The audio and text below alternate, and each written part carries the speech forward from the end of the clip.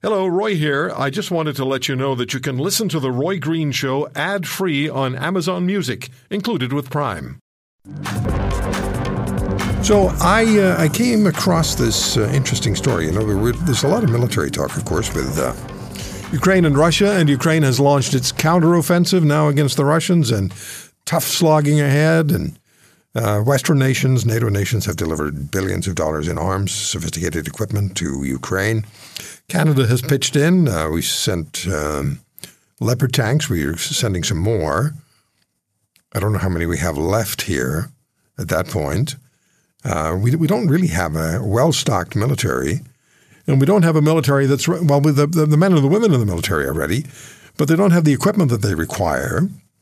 Should we become the targets of another major nation? Now, I know we rely on the Americans, and the Americans will come and protect us. The Americans will protect their self-interests, and we should be well equipped and ready to defend ours, at least to make it make another nation, the Russians, Chinese, whoever it may be, make them think about it. You know, it's like the Swiss. The Swiss, it's like a hornet's nest in the Swiss Army and the Swiss Air Force. They're neutral, but all their mountain passes are mined, and they have tremendous gun emplacements in the Alps. And somebody once said, yeah, you can get into Switzerland. The big problem you're going to have is getting back out. Well, and now we have the story that NATO is engaged in a massive air exercise in Germany with NATO nations participating, more than 24. They got a couple hundred aircraft, and guess who's not going to be there? Who isn't there now? We're not. And I may be too cynical, but I just don't think we can be there because we don't have the aircraft that are required. We have CF-18s, which were introduced in 1983, I believe, which was the same year that the MiG-29 was introduced. And that's the plane that Ukraine has that they're desperately trying to upgrade from so they can fight the Russians on a more even, level playing battlefield. There's so much at play here. And it's our way of life, and we have to be able to secure our way of life, which has been the consistent message of Vice Admiral Mark Norman, former Vice Chief of the Defence Staff, former Commander of the Royal Canadian Navy. The Admiral joins us. Admiral Norman, happy Father's Day. Thanks for taking the time. Well, thank you, Roy, and to your listeners and all the fathers out there. Thank you for bringing me back on the show. Well, it's always an honor to have you with us because we know we get it straight from you. And when I first saw that we're not participating in the NATO air exercise, I thought, well, I wonder why. Because the CF-18s, they're impressive when nothing else is in the sky with them. But if they're up against fifth-generation fighters, then whether it's in exercises or, heaven forbid, combat, well, protect us. They're just out. They're outclassed. They're outgunned, aren't they? Well, yeah. I mean, as you said in your introduction, I mean, we're looking at a 40-year-old aircraft, and right. I think that's not really the primary driver behind this decision. However, sadly, this is a function of lack of capacity, both in terms of the actual numbers of aircraft that are operationally available and the people that are necessary to both fly them and maintain them. And that seems to be consistent with the message from the official message from D&D and the Air Force. My instinct is that they would have liked to have been part of this, but that it just wasn't possible. And of course, they're referring to the ongoing transition and modernization, which really goes back to bringing on board the Australian F-18s, the used F-18s that are being used by the government to basically act as a stopgap until we get the F-35s in the next decade or so. Yeah. Parliamentary Budget Officer told us on this program that when it comes to the F-35 program and the surface ships that Canada is expecting, that we don't have the money for it. We haven't got the money budgeted for it. Yeah, I mean, that wouldn't surprise me. There's certainly ongoing tension between the Parliamentary Budget Office. Of course, that's an independent office that reports to Parliament, and the government itself with respect to whether these major procurements have, in fact, got the necessary resources. I think, certainly this, again, is another recurring problem. Unfortunately, military equipment is expensive. We are not necessarily the most efficient purchasers of military equipment in Canada. We tend to have a lot of process. We tend to drag things out much longer than is required, and that all drives up the cost. As your listeners will know, everything is now much more expensive than it was even 2 or 3 years ago, and that applies as much to military hardware as it does to anything else. So you can imagine the aggregate effect over a decade or two of delays on the cost of an already very expensive piece of equipment. And I think that that's kind of the problem that the PBO is describing, among others. Admiral Norman, I have your notes in front of me that you delivered on in March, early March of this year at the CDAI conference. And you said, in part, a much-needed contribution to what is this conference is an important and timely platform for the discussion of national defense and security issues, a much-needed contribution to what is a woefully inadequate, arguably non-existent national security culture here in Canada. We've devolved, haven't we? Do we not get it, or do we just not want to spend the money? I think it's a combination of things, Roy, and unfortunately, my comments, I don't regret them at all. In fact, I stand by them. I think they're even more applicable now, a couple of months later. But I think a number of issues. I think, first of all, we are geographically privileged in Canada, being part of the North American continent. We have been historically isolated from a lot of the major security issues around the globe, but that we're seeing that that's not true anymore, and that we're increasingly vulnerable. So that's part of it. I think the second thing is that we have consistently relied on the benevolence, the generosity of the United States to defend the continent, and therefore we've done the absolute minimum necessary to contribute. And the third thing is, I genuinely believe that there is a sense of other priorities, which is important and completely understandable. But the notion that those other things should come at the expense of security and defense, well, that's a bit misguided in my opinion, because if you don't have security and defense, all the rest of the stuff is potentially at risk. But that's the view of a retired military person. Well, all we have to do is look at Ukraine. And if we consider Ukraine was a beautiful country before the Russian invasion, cities much like ours, way of life much like ours, that changed with a military invasion. And they're now fighting for their lives, desperately fighting for their lives, and they're fighting, I think, heroically.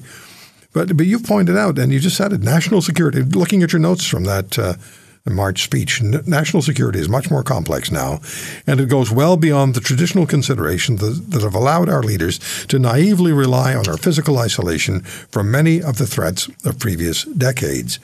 Canada, however, is no longer immune to events on other side of the world, and nor is our way of life guaranteed simply because of our proximity to the United States. We like our way of life. We love our way of life, Admiral, all of us. But there's a cost, and there's a requirement to be ready to defend it if it becomes necessary. And you and I have talked about this on the air. We've become rather lax at that. Well, yeah, and certainly, and that's why I was raising the alarm in essence, and others are trying to do so as well. And I think, for your listeners, a distinction that I try to make, because I think it is really important, is when we look at the events in Ukraine and the sheer horror of what's happening. I mean, the country's being destroyed, people are being murdered, and this is all in the interest of ideology. And this is where I think the rubber hits the road, to put it crudely. And so I do not believe that Canada is going to be invaded in a traditional sense. I think that there are physical threats to Canada, mostly to do with our proximity and sitting between Russia and the United States. That's another discussion. What I'm really concerned about is the underlying ideology that is essential to our way of life. The notion of rules-based order, the notion of free trade, economics, all of these things that have defined our wealth and our overall health as a nation over the last several decades, certainly since the Second World War. And that's under threat. And it's under threat by countries like Russia and countries like China, who do not see the world order in the way that we have and our allies have for our adult lives and certainly beyond. And their goal in all of this is fundamentally to reset the global order in their interests, in their vision. And this is what's playing out. And Ukraine is a tangible and frightening example of the lengths to which these countries are prepared to go to basically make things work the way they want them to work. Admiral, how do our allies view our lack of presence or absence for something like this massive air exercise in Germany? Yeah, it's a good question. I think it's a mixed reaction depending on who exactly you're talking to. And I think it's useful, given this week, the government's just announced that we're putting a squadron of tanks into Latvia. So we kind of need to put that into the mix. So remember a while ago, we talked about the fact that we weren't sending that many Leopard tanks into Ukraine. And I guess we now have an indication as to why we were holding back, because we've now sent 15 tanks into Latvia, which is a good thing. It's a good thing for our contribution to the eastern front of NATO and our forces in Latvia. They need that heavier armor as part of their own force protection. But why do I say that? Because I guess it really depends who you're talking to.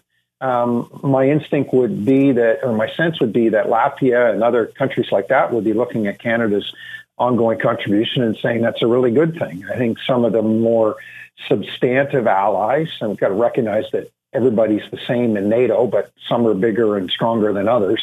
Some of them would be looking at Canada and probably wondering why, and they'd probably be somewhat disappointed. I think really that the issue in your question is we are becoming increasingly inconsistent. And I think that is probably the underlying concern. We like to use politically the argument that one of the reasons why Canada pushes back on the 2% contribution to NATO is because we make the argument that we're always there, we're always contributing, and therefore our contribution should be viewed slightly differently, because it's not just a numbers game with respect to finances. And this was alluded to in that article by John Iveson. So, that's a long way of saying it really depends, but the overall trend is probably not good. But if you're in Latvia or you're got anything to do with ready forces or managing ready forces on the eastern front of NATO right now, you're probably very happy that Canada's there and Canada's contributing, and that we've just upped our game with a squadron of tanks, because that will make a difference on the ground there. God help us if they are required beyond just being part of a deterrent force. Right. One of the points we've been making for years is that politics should not be engaged in healthcare. Is it fair to say that politics should not be involved, and I mean all party politics, should not be engaged in determining security and the military capability of this country? Yeah, absolutely. And I think that's a really useful comparison, because it's useful for a couple of reasons. One, your listeners can obviously relate in terms of day-to-day challenges to the state of the healthcare system and the fact that it needs a significant boost and it needs help, and that throwing money at it isn't necessarily the solution if it's not properly set up and the processes aren't there. If it's not working the way it should, throwing more money at it isn't going to make it better, although that's part of the problem. But we need to fix it before we start spending more money on it, if you follow my thought process. And that's a very, very similar thought process. I think the other thing that's useful in that comparison is that when we politicize issues like that, we become distracted by the politics of the issue. And we lose track of what is actually at stake and why it is an important issue. So, I have made public statements to the effect that the politicization of defense and security is unhealthy, and I genuinely believe that. I believe that there are certain things which are so foundational to who we are, and what's important to us and what's in our national interest, that they shouldn't be politicized. But unfortunately, they are, and I'm not sure how we as Canadians get ourselves to a point where we hold our politicians to account, and we make them behave in a more responsible way when it comes to these really important issues. If you want to hear more, subscribe to The Roy Green Show on Apple Podcasts, Google Podcasts, Spotify, Stitcher, or wherever you find your favorites. And if you like what you hear, leave us a review and tell a friend. I'm Roy Green. Have a great weekend.